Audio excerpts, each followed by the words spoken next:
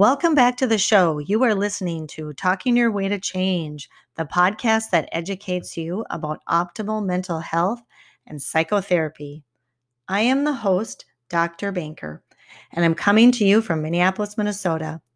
If you are enjoying Talking Your Way to Change, thanks for tuning in. Please consider subscribing to the show. Subscribing is one of the ways for me to reach broader audiences. Also, if you think the content is worthwhile, share it with a friend. I am practicing my social media skills, and you can find me on Facebook, Twitter, or Instagram. Now, let's get into today's episode. People come to therapy for a variety of reasons, sometimes known to them and sometimes not. It's often through the collaborative process with a therapist that goals are identified.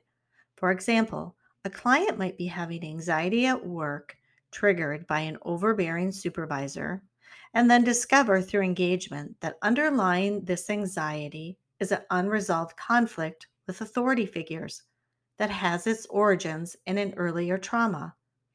What we do know is that mental health disorders often have an accumulation of risk factors driving them. It is likely that once we begin peeling layers back, we will identify other areas of difficulty that are either in the present or happened in the past. As clinicians, we are often balancing the need to teach skills for the present moment and having explorations of the past, as well as the ongoing need for people to have a therapeutic engagement in the present. In this episode, I am facilitating a visualization exercise that can be used at any time to provide oneself with a few moments of calm by engaging in images or visualizations of your creation.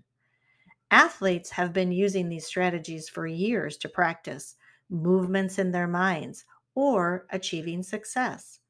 What is really fascinating is that when we imagine ourselves taking an action in our brain imaging has shown that the part of the brain that lights up when we are actually doing this action also lights up when we are just thinking about doing that action, visualizing it in our mind. Sometimes it is helpful to identify an intention before beginning an exercise. For example, for today, maybe someone might say to themselves, more and more, I am learning that I can create a sense of calm in myself. Practice is needed for any new skill, and this includes psychological skills as well. You might want to practice this skill about 5 times before deciding if it is helpful or not.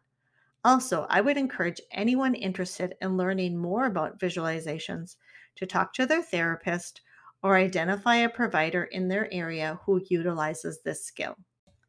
Visualization exercises can help us calm our minds by using images or visualizations of real or imagined places. During this safe place visualization, you will first need to identify such a place. It could be a beach, a forest, an island, sitting on a cloud, sitting on a rainbow or a giant leaf, or maybe leaning against the rough bark on the trunk of a tree. After identifying a comfortable place, we will begin. Allow yourself to be comfortable, either lying down or sitting up with your back, neck, and spine fully supported, knowing that you will not be interrupted for the next little while. Begin by gently closing your eyes. Now, begin to bring your attention to the direct experience of your breath, however it is and however it changes. Allow yourself to softly focus your awareness on the breath that is arising right now, the in-breath and the out-breath, the rising and the falling. If you can, try to follow one full cycle of breath from the beginning of the in-breath through its entirety to the beginning of the out-breath through its entirety. Allow yourself the time and space to be in direct contact with the breath throughout one entire cycle. Now, Visualize yourself entering the safe place, using all of your senses to explore it. Observe what the space looks like. Notice details, including colors, brightness, and the objects around you. Are you alone, or are others with you? Are there other living things there, such as animals or plants? Take a moment to enjoy your surroundings.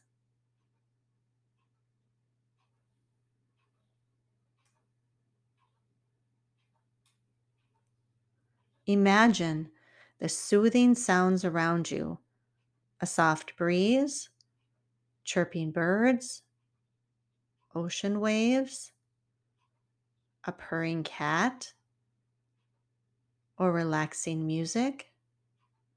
Focus on one sound that is especially pleasing and continue to listen for a few seconds. Focus on what you smell in your safe place. If your setting is outside, inhale the scent of fresh air or flowers. If your setting is inside, maybe you can smell coffee brewing, incense burning, or bread baking. Notice the pleasurable aromas for several seconds.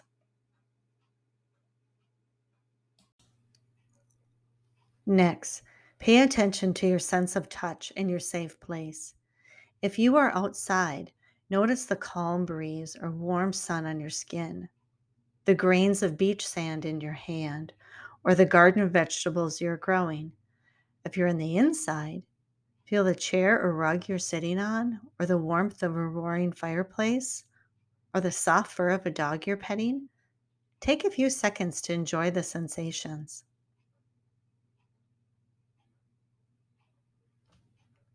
Finally, focus your attention on the taste in your mouth. What comforting food or drink are you enjoying? Is it sweet, spicy, or salty? Hot or cold? Take a moment to savor the flavors in your mouth. Take a few moments to relax in your safe place, using all of your senses. Notice how calm and peaceful you feel in this place. Remember that you can return here at any time you experience distress. As you take a final look around, you breathe in, knowing absolutely that this is your place, that you have been here before, that you are welcome here. You belong, and you may return anytime you like. And when you are ready, gently bring yourself back to the room by counting up from 1 to 5. When you reach the number 5, your eyes will gently open. You will be awake and alert and feeling only peace.